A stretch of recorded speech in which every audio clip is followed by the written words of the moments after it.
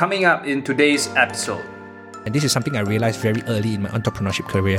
If I'm going to hog everything and try to hog the limelight and try to be the star of the show throughout the journey, then I would not be able to build an effective team and to build effective collaborations with other people. I really believe in this whole win-win scenario. This is the Doctorpreneurs Podcast.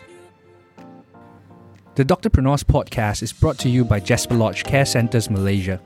Managed by doctors, Jasper Lodge Care Centres provide loving, trustworthy and quality care and treatment to all their residents. Looking for a professional aged care facility to look after your elderly loved ones? Find a Jasper Lodge near you at Petaling Jaya, Sri Kembangan, Penang, Kuching, Johor Bahru and Kuantan.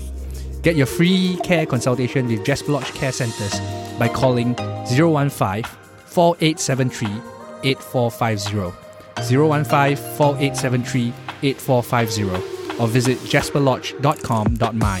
We are here to help. The Doctorpreneurs Podcast is brought to you by Pillar Malaysia, sending trained caregivers to your home. Managed by doctors and aged care experts, Pillar provides experience and compassionate caregiving in the comfort of your loved one's home for the short term or longer. For a free, no-obligation care consultation with Pillar, call or WhatsApp us at 01111 288-059 or visit us online at pillarcare.com. Pillar's your extended family. All right. Welcome to this bonus episode of the Doctorpreneurs Podcast. My name is once again Dr. Lim, and together with me is my co-host Andrew Mastrandonas. Pretty incredible. We went right to a bonus episode given the number of episodes that we have to date. Yeah. Oh, well. As we know, the Doctorpreneurs Podcast is the intersection of health, aging, and entrepreneurship. And after our first episode has launched, I've actually gotten quite some questions about who we are and what we do. Like, we have heard about the Doctorpreneurs Podcast, and we know it's hosted by Dr. Lim and by Andrew Mastrandonas, but who actually is Dr. Lim and who actually is Andrew? So these are some of the feedback that we have gotten from our listeners, and they would like to find out more about us. Yeah, we've got a Malaysian guy and an American guy. What are we doing? That's the question. Why are we here? So maybe, Dr. Lim, you can start it off. Yeah, okay. So maybe I think this would work better if we probably ask each other questions and find out more about each other. And so maybe a little bit about Andrew. Andrew is actually the CEO of Pillar Care, and Pillar Care is a company that sends trained caregivers to the comfort of your own home. But my question to you, Andrew, is like, how do you end up in Malaysia? Well, that's a great question. I sort of got the Asia bug back in the early 1990s, and if you can do the math, I became eligible for my AARP membership card last year. So I worked here in the region, in Thailand, in Vietnam, in Korea, in China years ago, and I always wanted to get back here. So I worked in the U.S. early in my career, spent some time in Latin America, and then ended up back here in 2014, first in Singapore, then a little time in Vietnam, and then I've made a home here in Malaysia and was lucky enough to find Dr. Lim and create some really cool businesses together. Yeah. It's been a pleasure working with you as well. And you are of Greek American descent, right? Like, how does it actually work? It works because of my parents. Mm-hmm. My parents are both Greek. My mother is from Greece, and my father was born in America. So I am pretty much full-blooded Greek American. Right. And do tell more about your track record, I guess. Like, what were you doing before coming to Malaysia? You know, what industries were you in? How did you end up in getting into the whole age and retirement care? I'm sure there's a story behind, right? Yeah. Started out my career as kind of a junior level consultant in New York City, where I got training, and then started focusing on sustainability issues, environmental issues. And after like 5 years of that, I got tired of being a consultant. I said, I need to work in like a real business. Mm-hmm. So I went and worked for a big airline in the U.S., U.S. Airways, which was it's the fourth or fifth largest airlines. And I had a little bit of a background in digital and technology, and they said, hey, take over our internet marketing sales group. And I was their first hire in that area. Okay. So I was in like the really early stages of internet travel. Wow. Okay. So I did that for several years. And then a bit after 2011, 2001 and 9/11 and all of that, I started getting disillusioned with the whole airline industry, even though the travel benefits were terrific. I said, I got to do something different. I Okay. got to try this entrepreneur thing. Okay. And I moved to Costa Rica, which is like, oh my God. I had a great job offer from another tech company, but I said, I'm moving to Costa Rica. I'm going to open a small bed and breakfast. And from there, I got into real estate for retirees In Costa Rica. in Costa Rica. Okay. So we built 4 retirement villages. Ah, that's interesting. Yeah. Beautiful kind of in farmland with views of the Pacific Ocean. And we attracted North Americans who wanted to retire in Costa Rica cheaper. Mhm. So that really was my transition to working in the elderly market. Okay. Okay. And I really had a passion for that. And that brought me to Asia. And that brought me to the idea of Pillar Home Care and trying to provide a service to people who need caregiving and support in Asia. I see. So that's the brief story of me. Okay. Okay. And how long have you been in Malaysia already today? I've been in Malaysia since 2016. Wow. Wow. It's So, about 5 years. yeah, Coming to started 5 to years, get there. right? Off and on in 2016, permanently since 2017. Mm-hmm. So enough about me. Let's talk about you a little bit. Okay. I remember sort of spotting Dr. Lim through a colleague when we first started Pillar, and I said, this guy's got potential. We could do something together. And that developed into a friendship and a business partnership. Mm-hmm. And now we're working together on all these different activities. So tell us where you got your start. I've heard you're like a friend of Putin or something. I don't know, but you can tell us. Friend of Putin. Okay. Not sure if I wanted to be awarded that title, but I guess this traces back to when I was younger, in my teenage years. I've always had a secret desire to work on Wall Street because I found it very fascinating. Yeah, I know that look on your face, Andrew. But is it true that Asian parents want their kids to be doctors? Yeah. I do come from a pretty traditional Malaysian Chinese kind of background, and becoming an entrepreneur has been something that is of a bit of a sensitive issue because when it comes to entrepreneurship, the Asian parent perspective, it's something that is uncertain. You got to deal with a lot of uncertainties. You got to deal with a lot of challenges that is not as structured. So your lifestyle will not be very structured, right? Your earnings, your returns are not going to be very structured. But are you saying your parents don't like uncertainty? No, they don't want it for me because I'm sure they're coming from is always out of love and they want the best for me. So in their opinion, having the best means taking up a profession, which I now do see how it makes sense because back then, if I would not have gone into medical school and graduated with a medical degree, became a full-fledged doctor, I may not have something to fall back on if my entrepreneurship journey didn't work. Like, for example, so they wanted me to pick up a profession such that it becomes a safety net for me, in my career, regardless of which stage I am in my life. I could still pretty much, if I decided to not continue down my entrepreneurship journey, I could still pretty much go back and work as a general practitioner, GP in a clinic, and make about 5 figures a month. So that's pretty comfortable money. So I do understand now where they're coming from. So I ended up going to Russia, Moscow, Russia. Yeah. Now I know where the Putin reference is coming from. So I was in medical school there for 6.5 years. So I actually spent 6.5 years of my life in Moscow, Russia. And after graduating from Moscow, Russia, I came back to Malaysia. I came back to Sarawak, where I met my wife. And in Sarawak is where I served my compulsory service as a medical doctor. So it's 2 years of housemanship and 2 years of compulsory service. And upon finishing up my career as a public servant, I was actually a principal assistant director in the Family Health Development Division in the Sarawak State. So yeah, I was pretty well accomplished, back then when I was 27, 28 years old. But still, the burning desire to become an entrepreneur didn't stop because I became a public servant or became a doctor, right? So you had that desire before you became a doctor? Yes. It's always been within me. It's just that because I wanted to kind of like be the good son to finish up what my parents want me to finish. So I did, finish my 6+, so 10 and a half years. And I've completed becoming a full-fledged doctor.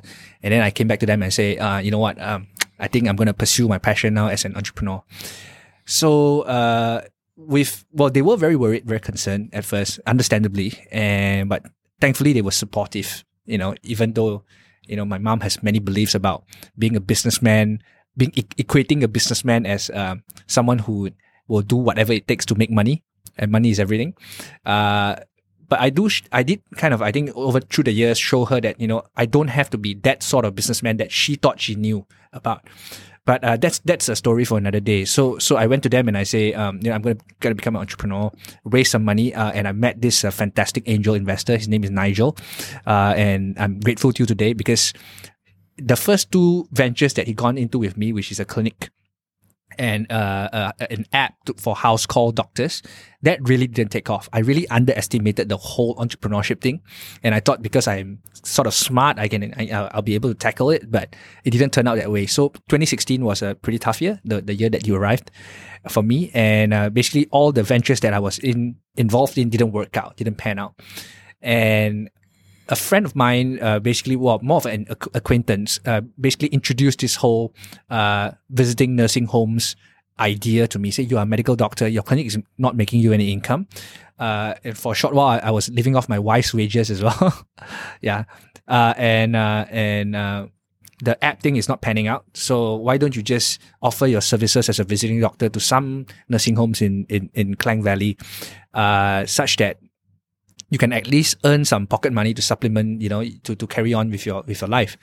And so I did that for a while. And when it finally came to January 2017, I've received an offer from one of the nursing homes that I was visiting, and they said, Dr. Lim, since you are so familiar with your operations, I'm now in my 70s. I would like to retire for real. She was the founder was actually a retired nurse, and she wants to kind of like, okay, I'm done. Why don't you just buy over the business? So I went back to Nigel. I went back to the investor, and I brought in a few more doctors, partners, investors to raise the amount of money and take over the business from them. And that was how Jasper Lodge finally started in February 2017. And from February 2017 to date, which is 4 years already. Yeah, it's a little bit more than 4 years already. We grew from 1 branch in PJ, in Petaling Jaya, to now 11 branches all over Malaysia. So this is how I got into the aged care industry. Stepping back a bit, what was the sort of aha moment where you said, all right, I'm ready to move on from the public health sector into entrepreneurship? How did it hit you, or when did it hit you? Well, I came up with the whole app idea, and I was going around pitching the idea to different people, and that was how I found Nigel, which is our current angel investor, and he was pretty confident, mainly because I think I don't want to put words into his mouth, but if I recall correctly, he said, I'm investing because I trust you guys as a team to be able to move this forward, and so that was my first encounter with an investor having confidence in us, not because of the product we have, but because of who we are as a team.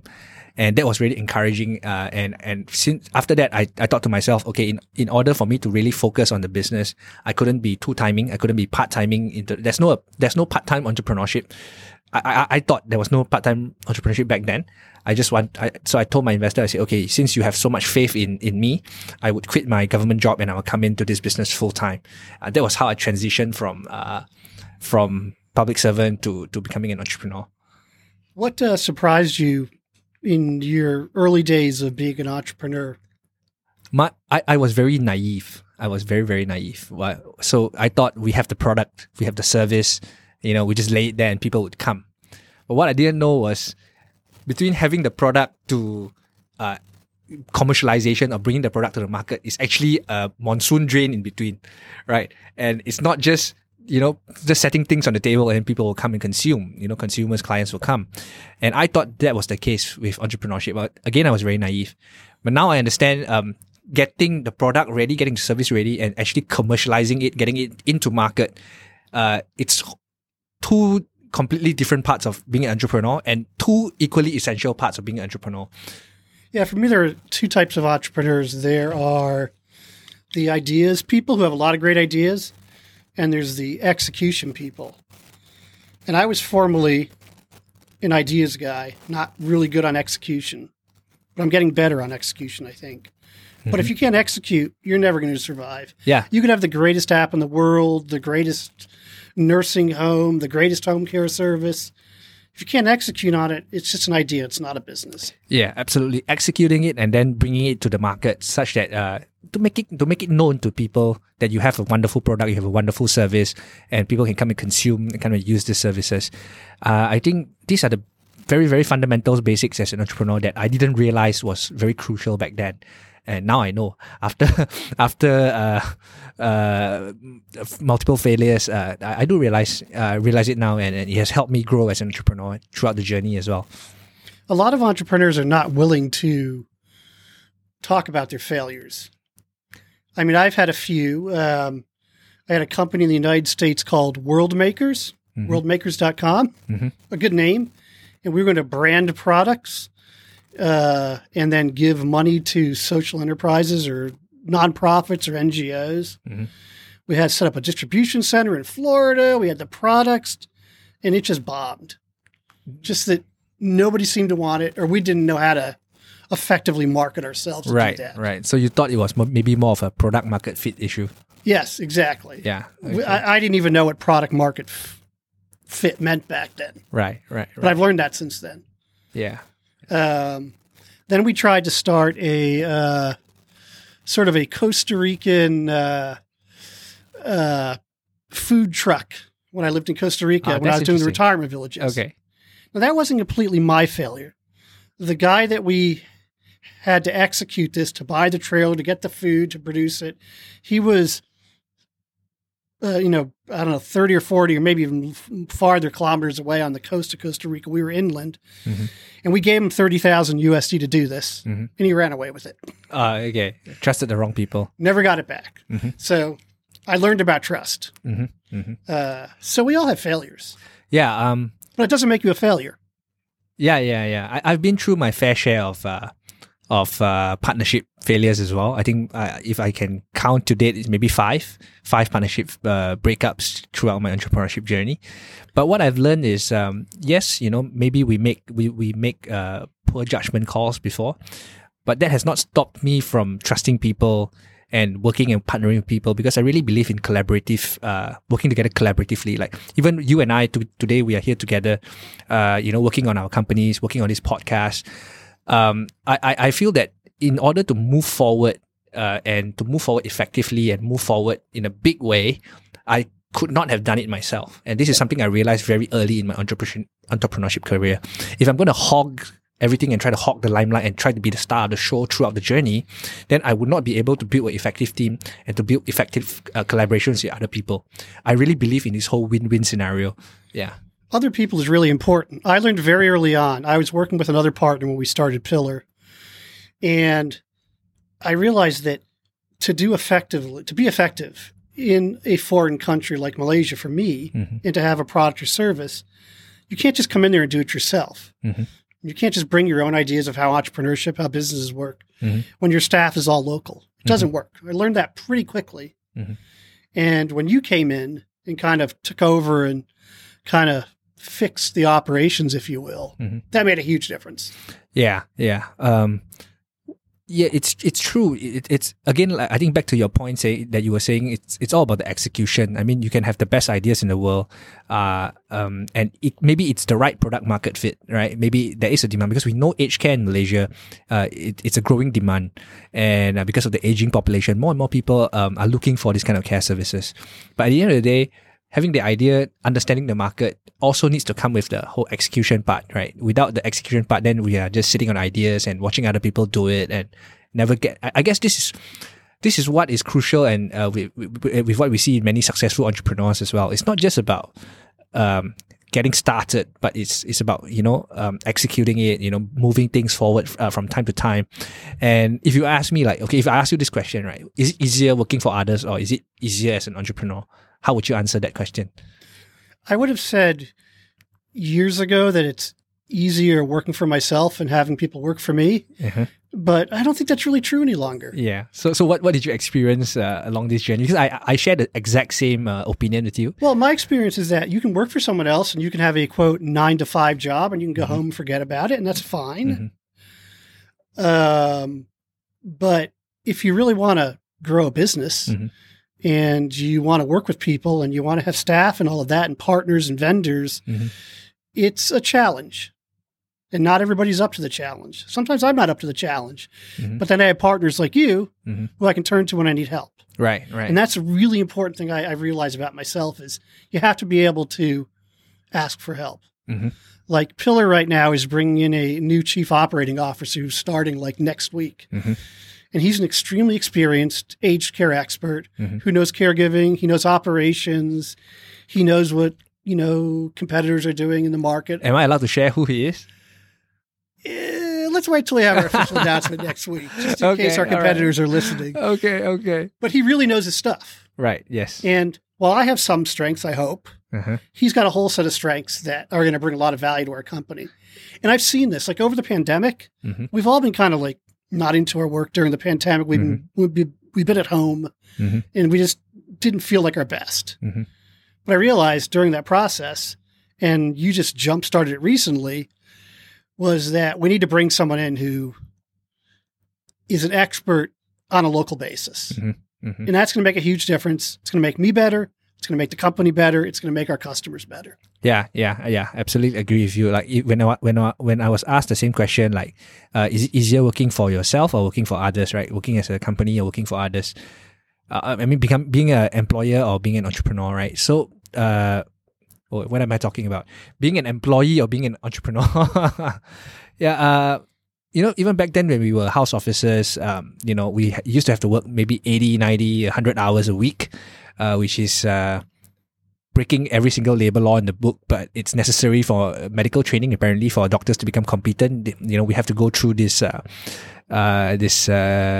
baptism of fire kind of thing, kind of went through that process. And now being an entrepreneur, when I compare my lifestyle now and back then, of course, back then the hours were long. But as you said, when I'm done with the shift, when I'm done in the hospital, I'm done. I don't worry about it. I don't think about it anymore. I go home, I rest, and I go back to it again the next day. And when I'm on holiday, when I'm weekends, when it's the weekends, I'm well rested. I don't have to be worried about anything that's going on. But as an entrepreneur, it's 24/7. It's 24 hours, 7 days a week. It doesn't stop, right? Just because you decide to take a break, your company is still there. Everything is still moving forward, and there's still a lot of things that could be done, could be created, and it doesn't really have a cutoff point when it comes to being an entrepreneur. Yeah, that's my experience. I mean, but we often will message late at night, 11 o'clock, 12 o'clock on various topics, but for entrepreneurs, it doesn't necessarily feel like work because these are our companies. We have a stake in them to see them successful. So it doesn't feel like work in that regard. Yeah. And what I've experienced is like our team members, even our clients, can experience it when we are really passionate about what we are doing. And I think many of the time, the client decides to subscribe to us besides our product or our services. It's also the passion and the fire that the founder carries, that they can experience it, they can feel the energy, and they've decided, okay, this is a company that I would like to engage because they have like the team that really knows what they're doing and they're really passionate about what they're doing. Yeah. But I think as a founder, you have to be careful and balance the way you work and the way your staff, your team works. Like there are many times I would send a message to someone at 10 o'clock at night, someone who works for me, and I'd love them to respond an hour later or less. Well, but I know I can't ask for that. Yeah. It drives me crazy, but I know I can't ask for it. I used to have the same issue as well when I first started my journey as an entrepreneur. It's sometimes we do expect our staff to kind of mirror or shadow what we do, and when we work crazy hours, we have this kind of expectations. I used to have this kind of expectations from them as well, but then I realized it's well, if we do get very fortunate and encounter a few employees that work like that, it's a privilege rather than a right. I don't have any right as an employer to demand a response from my staff after hours. But if they do, then wow, it really brings a different impression, and I'm really thankful and really grateful. Instead of expecting it or demanding for it, I've learned how to be grateful, and I've learned how to be thankful when dealing with my employees. And I think this is also a very new way of management, right? It used to be very cut and dry, hierarchical organization structure kind of way of doing business. But now we're seeing like organizations starting to flatten, and, being the CEO really is just a title, right? And someone once told me like CEO actually stands for Chief Everything Officer. You're actually doing everything. So the image of an CEO for some people is like, oh, you are high above, you're unreachable, you are someone that is proud, in a higher place. But the reality is, I think for CEO, we are, in order for us to be effective CEOs in our organizations nowadays, I'm not sure if you're experiencing the same thing. We got to really be on the ground and be connected with the people that are working with us. So in essence, the organization has become very flat instead of a hierarchical matrix kind of organization. What do you think about this? No, I think that's absolutely true. Mm-hmm. I mean, the question is that a matter of the type of businesses we have and the stage they're at, or is it a new way of operating as a quote executive or CEO? Mm-hmm, mm-hmm. Because in my early days, when I worked for the CEO of US Airways, mm-hmm. he was on the 10th floor of our building, mm-hmm. and you had to have a special pass even to get in there.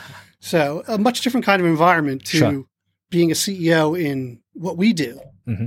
where I'm actually dealing directly with a freelancer who's making a graphic for me. Mm-hmm, mm-hmm. Not because I don't want to do it, but because you have some limited resources and something mm-hmm. you just have to do yourself. Mm-hmm. I also think sometimes, and I know you experience this, that you sometimes think no one can do it better than you can. Mm-hmm, mm-hmm, mm-hmm. I think that is often an issue with all entrepreneurs and all CEOs, is not wanting to delegate because you don't think someone else will do it well enough. Mm-hmm, mm-hmm. Yeah, it is a struggle that I've learned how to delegate a lot more throughout the years, but it is a struggle that I have experienced earlier in my career as an entrepreneur as well, because when I was an employee, I was so used to doing my own thing. I do have some leadership positions that I've served under before, or rather held on to leadership positions during my public service, but it is very different than doing it yourself. And when starting out as an entrepreneur, I'm so used to doing everything myself that delegation is not really something that is very automatic, right? And I've learned it the hard way, right? Sometimes you gotta and by the hard way I mean I've actually burned out a few times throughout the journey just because I want to do everything myself, do it perfect, and that is how I actually learn how to trust people and delegate it to my team members, hold them big, sometimes, and trust that they will be able to deliver the level best. It's trusting people, but it's also getting the right people who fit mm-hmm. with the organization. Yeah, and that's always been a struggle for all of us. Yeah, I think you pointed out a very key element of having a successful business, which is the team members, right? Like resources like money, sometimes information. These are all good resources to have, but I guess in our industry, in the aged care, healthcare industry, it's still very much people dependent, and having a good team really, really makes a big difference, right? Good people on the team, right? Well, that was a question I had is, how do you see sort of aged care entrepreneurship different than other types of entrepreneurship? It's, okay, so I would say this, aged care in Malaysia as a private industry is not something new, but it is something that is actually undergoing a revolution. When we talk, and this I experienced with many people before as well, when I went to my investor Nigel and I pitched to him the idea of going to the aged care industry. For him, what he understood is like old folks' home for charity, for non-governmental organizations, for government organizations to kind of house the homeless or take in the destitute, the old people that are abandoned, right? So that was the idea. So for him, it's like, is there really a business behind this? And for many decades in Malaysia, actually that was true. Like old folks' home used to be a place for the destitute, for those that have no ability to stay in their own home, or their children don't have the ability to care for them anymore. Therefore, they bring them to a subsidized or a charity center for them to kind of like live out the rest of their lives. What about people who could afford it? Were there some type of, quote, nursing home? I don't think so, because mainly I would also think the cultural element plays the cultural issue plays a key role, key factor here as well, because back then people automatically, based on many people's beliefs, right, people automatically equate sending a parent into a nursing home or a folks home as being simply a bad son, like being, what's the word? Filial piety. You are supposed to carry out your filial piety. You're supposed to care for your old folks until they pass on, at their own homes or at your home. That should be the responsibility of every single children. And that used to be the belief back then. So there was really no market for that, unless, like I mentioned just now, those are for the poor or those that really, have no place to go.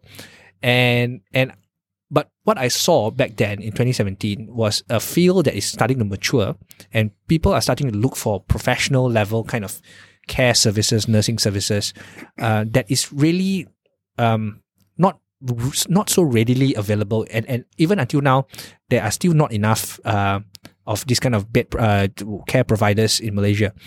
And we are starting to see that people are willing to pay for this kind of professional services.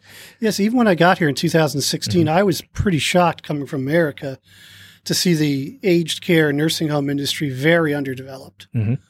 I mean, this is an extremely developed industry in the U.S. and has been for 20, 30, 40 years. Yeah. And even in home care, we were one of the few that were doing it starting in 2017. Yeah. Now, there are several more competitors in the market, but I still think the market here is still developing. Yeah, absolutely. Because what we are actually standing at the starting line of becoming an aged population or aging population, right? Previously, we didn't really focus much on this issue because there was no real pressing need, right? There was no real fire burning the butt moment, when it comes to providing this kind of services and care, because most people have bigger families. They have multiple children that could care for their old folks when they're older and when they're sick. But family size are shrinking in Malaysia. I think we mentioned that in the last episode, and therefore more and more people actually require professional services. And this is how we as professional care providers came into the market and are doing pretty well, So it's evolving, right? The whole industry is evolving. We are still, I would say, 20, 30 years behind when it comes to comparing ourselves to the West or to Japan. But what I'm seeing now is there are many trailblazers in the private sector that are starting to experiment with new things, moving the industry along, even before regulators like the government or the ministries are getting involved or having up the regulatory structures. Because we do see, I'm a big believer in free markets, right? And the market votes with their feet. If you open up a service and people are coming to you, you know that there's a market for that, despite whatever regulatory structures that are in place. So, it's very encouraging to see. Although, yes, I'm dealing with many more competitors nowadays that are creative and coming out with interesting products and services. But as a whole, I think it's pretty encouraging to me as looking at the industry, because when I am old, I would like to have to be dealing with a very matured, well-regulated aged care industry in Malaysia, whereby I have my options based on my ability, and most importantly, I'm well cared for, right? So, looking at the industry from 2017 up to 2021, I'm actually pretty encouraged to see how the industry is moving forward, right? It's not leaps and bounds, but we are taking baby steps and we are starting to see progress as a whole in the industry. Yeah, I agree with you, but there's another aspect of this we should talk about. The industries we're in, sort of assisted living, nursing homes, home care, technology. it's not like other industries because you can't miss a package delivery for a customer or something like that. We're talking about people's lives. Yeah. Oftentimes people are very ill. They're in a bed in one of the Jasper centers, or they're being taken care of by a caregiver for Pillar. This is a much different and I think more serious entrepreneur business than doing some kind of, retail product or something. Yeah. Again, we are dealing with people's lives. That's why we should be actually considered healthcare professionals, part of the healthcare industry, because we are essentially dealing with people's I always lives. thought we were. Come again? I always thought we were. Oh, we are now still more under the social welfare department, right? Under the purview of social welfare department, but that's fine as well because we do. But at least in your centers, you're providing healthcare services. We are. Yeah, we have a team of trained professionals, doctors, nurses, therapists. We are providing this because it's what the market needs, right? If the person is able to self-care, don't have any medical issues, most of them end up in a old folks home or retirement home, which is not as professional as a nursing home, right? So as nursing home operators, we definitely want to make sure that all our services are in place, our emergency response protocol. We operate with proper SOPs, with proper KPIs. And this is how I think we are different from just the general moms and pops nursing home players out there. But what really is an old folks home? I mean, that's not a concept we have in America. What? We have nursing homes, we have assisted living facilities, specialty living situations, and retirement villages or retirement communities. But I hear old folks home a lot here. Yeah, old folks home is like more of a retirement home. It's not so much a retirement village because in old folks home, people, many of them are living in dormitory style, or they are actually 3 or 4 people sharing a room, sometimes more. So it's basically I would say a shelter. It's pretty much like a shelter for old people, for the aged, right? That are still somewhat able to care for themselves. So if you have an older relative, a parent or a grandparent, that wouldn't be your first choice if there were other options. Yeah. Again, for me, the way I see it is if we do have an option to care for the old person at home, at their own homes, that would be ideal. But as we know, hiring a private nurse, taking shifts, caring for the old person, that could easily cost up to 5 figures a month, right? Or more. Everywhere in the world, yeah. Yeah, or more, right? So it's not really a viable option for many middle class or lower middle class families, right? So you have to have more people in the center in order to make it cost effective. Yes. So that is why things are set up that way. And there's also the market readiness to pay, right? The moment you charge more than 5,000 ringgit a month for any form of aged care services, the market size just shrinks and you are only catering for the elite, right? The people that could really afford to pay. And that is actually not that many people. So we similar as Pillar as well. We always try to look at the upper middle, affordable kind of range market, because again, it's being an entrepreneur is about making money, yes, but it's also about being able to deliver our services to as many people as we can, right? Yeah, so that's kind of the whole industry situation in Malaysia when it comes to aged care. And would you say that, except for maybe Japan, we see this situation similar in other countries in the region, like Thailand and Indonesia and so on? Yeah, they're around the same stage of development? Yeah, I think when it comes to aged care, Japan is, I think, what would be one of the world leaders in terms of their infrastructure, their system, their regulatory policies. Everything is really, really put in place, but they've been doing it for decades. So that's the difference, right? I think closely behind Japan. They've been aging for a lot longer too. Yeah. Closely behind Japan would be places like South Korea, Taiwan, which both are also very heavily influenced by the whole Japanese way of doing things as well. And Singapore, actually. Singapore has a pretty mature regulatory system, much more structured when it comes to the aged care industry, because we know Singaporeans like to be structured. So that. But they also help their citizens too when it comes to aged care, right? Yes, there is so. Subsidies or housing, or what have you. Yeah. One of the thing that hits me really close to my heart when it comes to long term care, especially in Malaysia, is we don't really have any real substantial subsidies or retirement long-term care programs for people that are that requires long-term care. They are ill, or even maybe if they have the ability to self-care. We don't really have that. So many people are depending on their EPF, which is the Employee Provident Fund, similar to the 401k in the US. And or if they are government retirees, they are depending on a pension to live out the rest of their lives.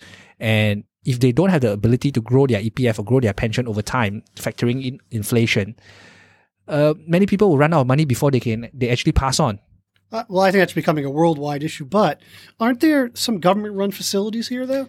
There are, but they are just very limited, very, very limited beds. It's not enough, and they don't really have enough resources to care for everyone that requires this kind of long-term care.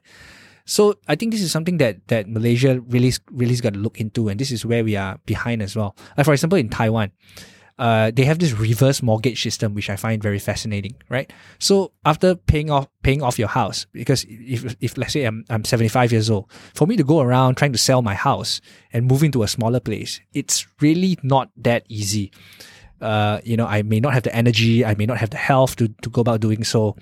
But in Taiwan, they have this reverse mortgage government guarantee system whereby they can actually mortgage the house back to the bank, and the bank can pay out an annuity or a monthly stipend to the person as a loan, as a reverse loan of the house's current value. Do they stay in their home? And they can remain in their home instead of having to check into a retirement village or a facility.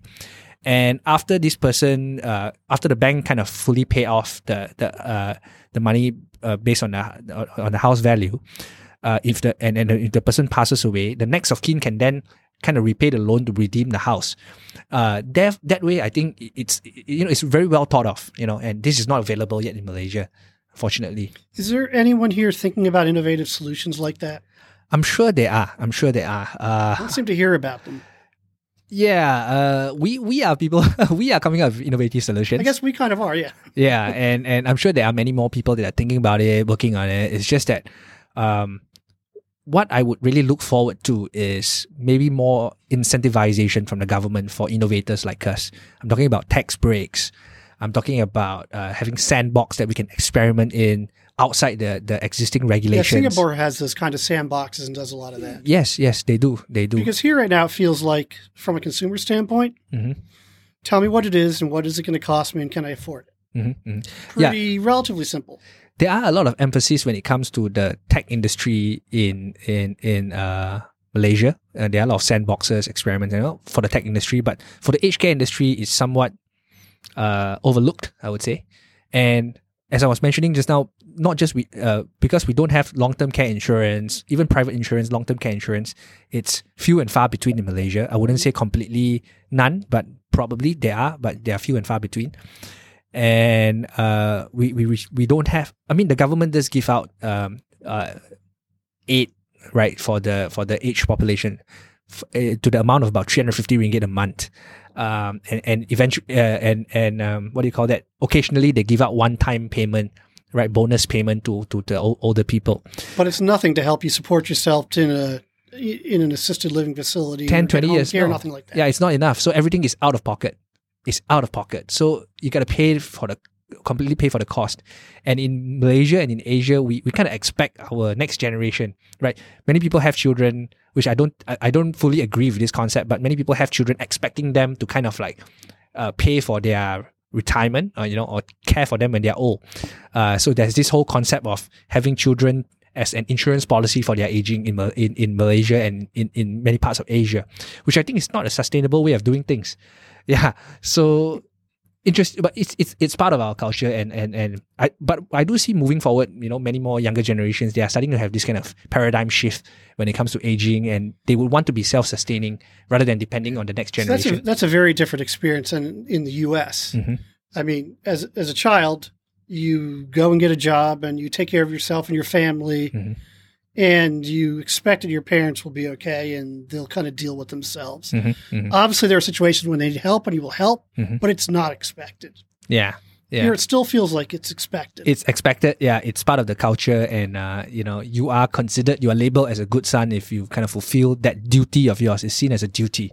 But it's getting harder and harder here, I think, to do that because prices are going up, real estate's more expensive. Yeah. A child has to have a spouse in order to survive who's working. So it gets more difficult over time. It is, and now we are dealing with a sandwich or hamburger generation whereby they not only have to care for the young, they also have to kind of care for the old and pay for all the expenses of the next generation, the generation before them. So it's actually pretty stressful to be in this generation, right? Having to do both, and it's not easy, and many people are not coping that well actually in Malaysia. So if you had the ear of some important government ministers, what would you tell them that they should be focusing on in the area of aged care? I think right now it's coming up with a comprehensive system, right? Not just pockets of ideas, pockets of solutions here and there, and park the whole portfolio under a proper, clear ministry, under a proper, clear department, such that this department becomes the head or the driver behind the whole policy making, and it's being congregated properly, is being centralized properly, coming up with clear guidelines and rules as industry moving forward. So the extent to which any aged care policy work is being done, where is it being done now? Right now, it's being, so different parts of the aged care industry is being taken care by different ministries, different departments. Therefore, and the communication between these departments are not exactly very effective. Many of them are working in silos. So, unfortunately, it's not very holistic. It's not very comprehensive. It's just bits and pieces here and there. We do see some people putting in a lot of effort, like some research centers, specialized aged care research centers. They're putting in effort. Universities are putting in effort. We do see the Ministry of the Welfare Ministry, the Welfare Department, Ministry of Health. Everyone is putting in efforts here and there. But it's all very disjointed, right? It's very disjointed. It's not very well coordinated. I mean, I'm not a Chinese communist, but it seems to me that 5-year plans, strategies for long term, and I think Singapore does this fairly well too. Yeah. Is something, I don't know if Malaysia really does that. We do have all these plans, but again, same like entrepreneurship, right? It all boils down to execution, right? You can have white elephant projects here and there, but that really amounts to nothing. At the end of the day, it's what you can execute. And maybe to the government, I will say this thing of not just coming out with policies, but also learning how to work with industry players that have real on-the-ground experience, real insights when it's coming to the industry. I think that would really help move the industry forward. Right. But there are some organizations out there that are trying to work with entrepreneurs, provide resources and funding, like MDEC, for example. Yeah. So it is happening to a limited degree. It is. Actually, I'm not saying that it's all bad, right? We are seeing progress as compared to 5-10 years ago, or even when we first started going to the industry. We are seeing progress being made. Have we seen progress in industry? Or have we seen progress from a government policy perspective? Both. We are seeing progress in both. So, but me being a little bit impatient, of course, I'm looking forward to seeing as much progress in as short of a time as possible. I just feel like we don't hear about it. But I do understand the limitations that, or the limited resources that the government or the industry has as well. So, yeah, I'm looking forward to do more. Like, it brings me down to why actually I've started this podcast together with you, right? I don't know about you, but for me is I want to create more awareness when it comes to the industry in Malaysia. Absolutely. In health, in aging, in entrepreneurship, right? And I do explore different channels to kind of bring the word out there. I know maybe we don't really have thousands of listeners for a start, but I know we're going to get there if we continue to provide good content. Yeah, what do you think? No, I think we have to get the word out and we have to engage more people. Part of the idea of starting this podcast was to take on the tough issues that people aren't talking about. And bring them to policymakers, bring them to industry, bring them to other stakeholders, get it out there to people. Yeah. So we need to keep doing what we're doing and we need to involve more people in this group. Yeah. Absolutely. I'm very excited of the guest lineup that that's upcoming in the next few weeks, and I really think that talking to more people, getting the conversation going, and not being fearful to speak up unpopular opinions would be something that can move things forward. Not just our industry, but things in general. As long as it's not fake news, we'll be okay. So can you give us a hint of some of the topics we might see on an upcoming podcast? Yeah, on an upcoming podcast, we'll be talking to dementia experts, for example, a nurse that has a vast experience caring for the dementia people. We'll be talking to fitness and health experts as well. It's not always about the sad ending of the life topics that we were going to talk about. We're going to talk about also preventative care and how we can stay healthy, stay fit, as a population, not just as individuals, but as a population. So we want to get that kind of message out there as well. We will be having a Japanese guest. He's also a very well experienced aged care person in the aged care industry in Japan, to kind of share with us what, we were talking about Japan being the industry leader, right? Or the world leader. How is it being done in Japan, and some of the learnings we can get from him, and we'll be talking to many more different people with interesting thoughts and ideas and perspectives on this podcast. And we're going to try to have a combination in the future of Malaysians as well as people internationally from Europe, the US, and other places. So we can really broaden the discussion. Absolutely. I think I'm really excited about moving things forward. And I know it's very early to do a bonus episode as the second episode of the podcast, but I think we owe it to our audience to give a proper perspective and introduction and the vision of where this podcast is going to go and what we foresee in the future and what it could be in the future. Sounds good. Looking forward to it. Mm-hmm. Okay. So thank you once again, Andrew, for your time, and I really enjoyed this conversation, and I really hope to see more people getting into conversation, talking about difficult topics, and getting inspired via these conversations as well. So, all right, thank you guys for tuning in with us, and this will be the end of this episode. Once again, I'm Dr. Lim, and with me is Andrew Mastridonis. This is the Doctorpreneurs Podcast.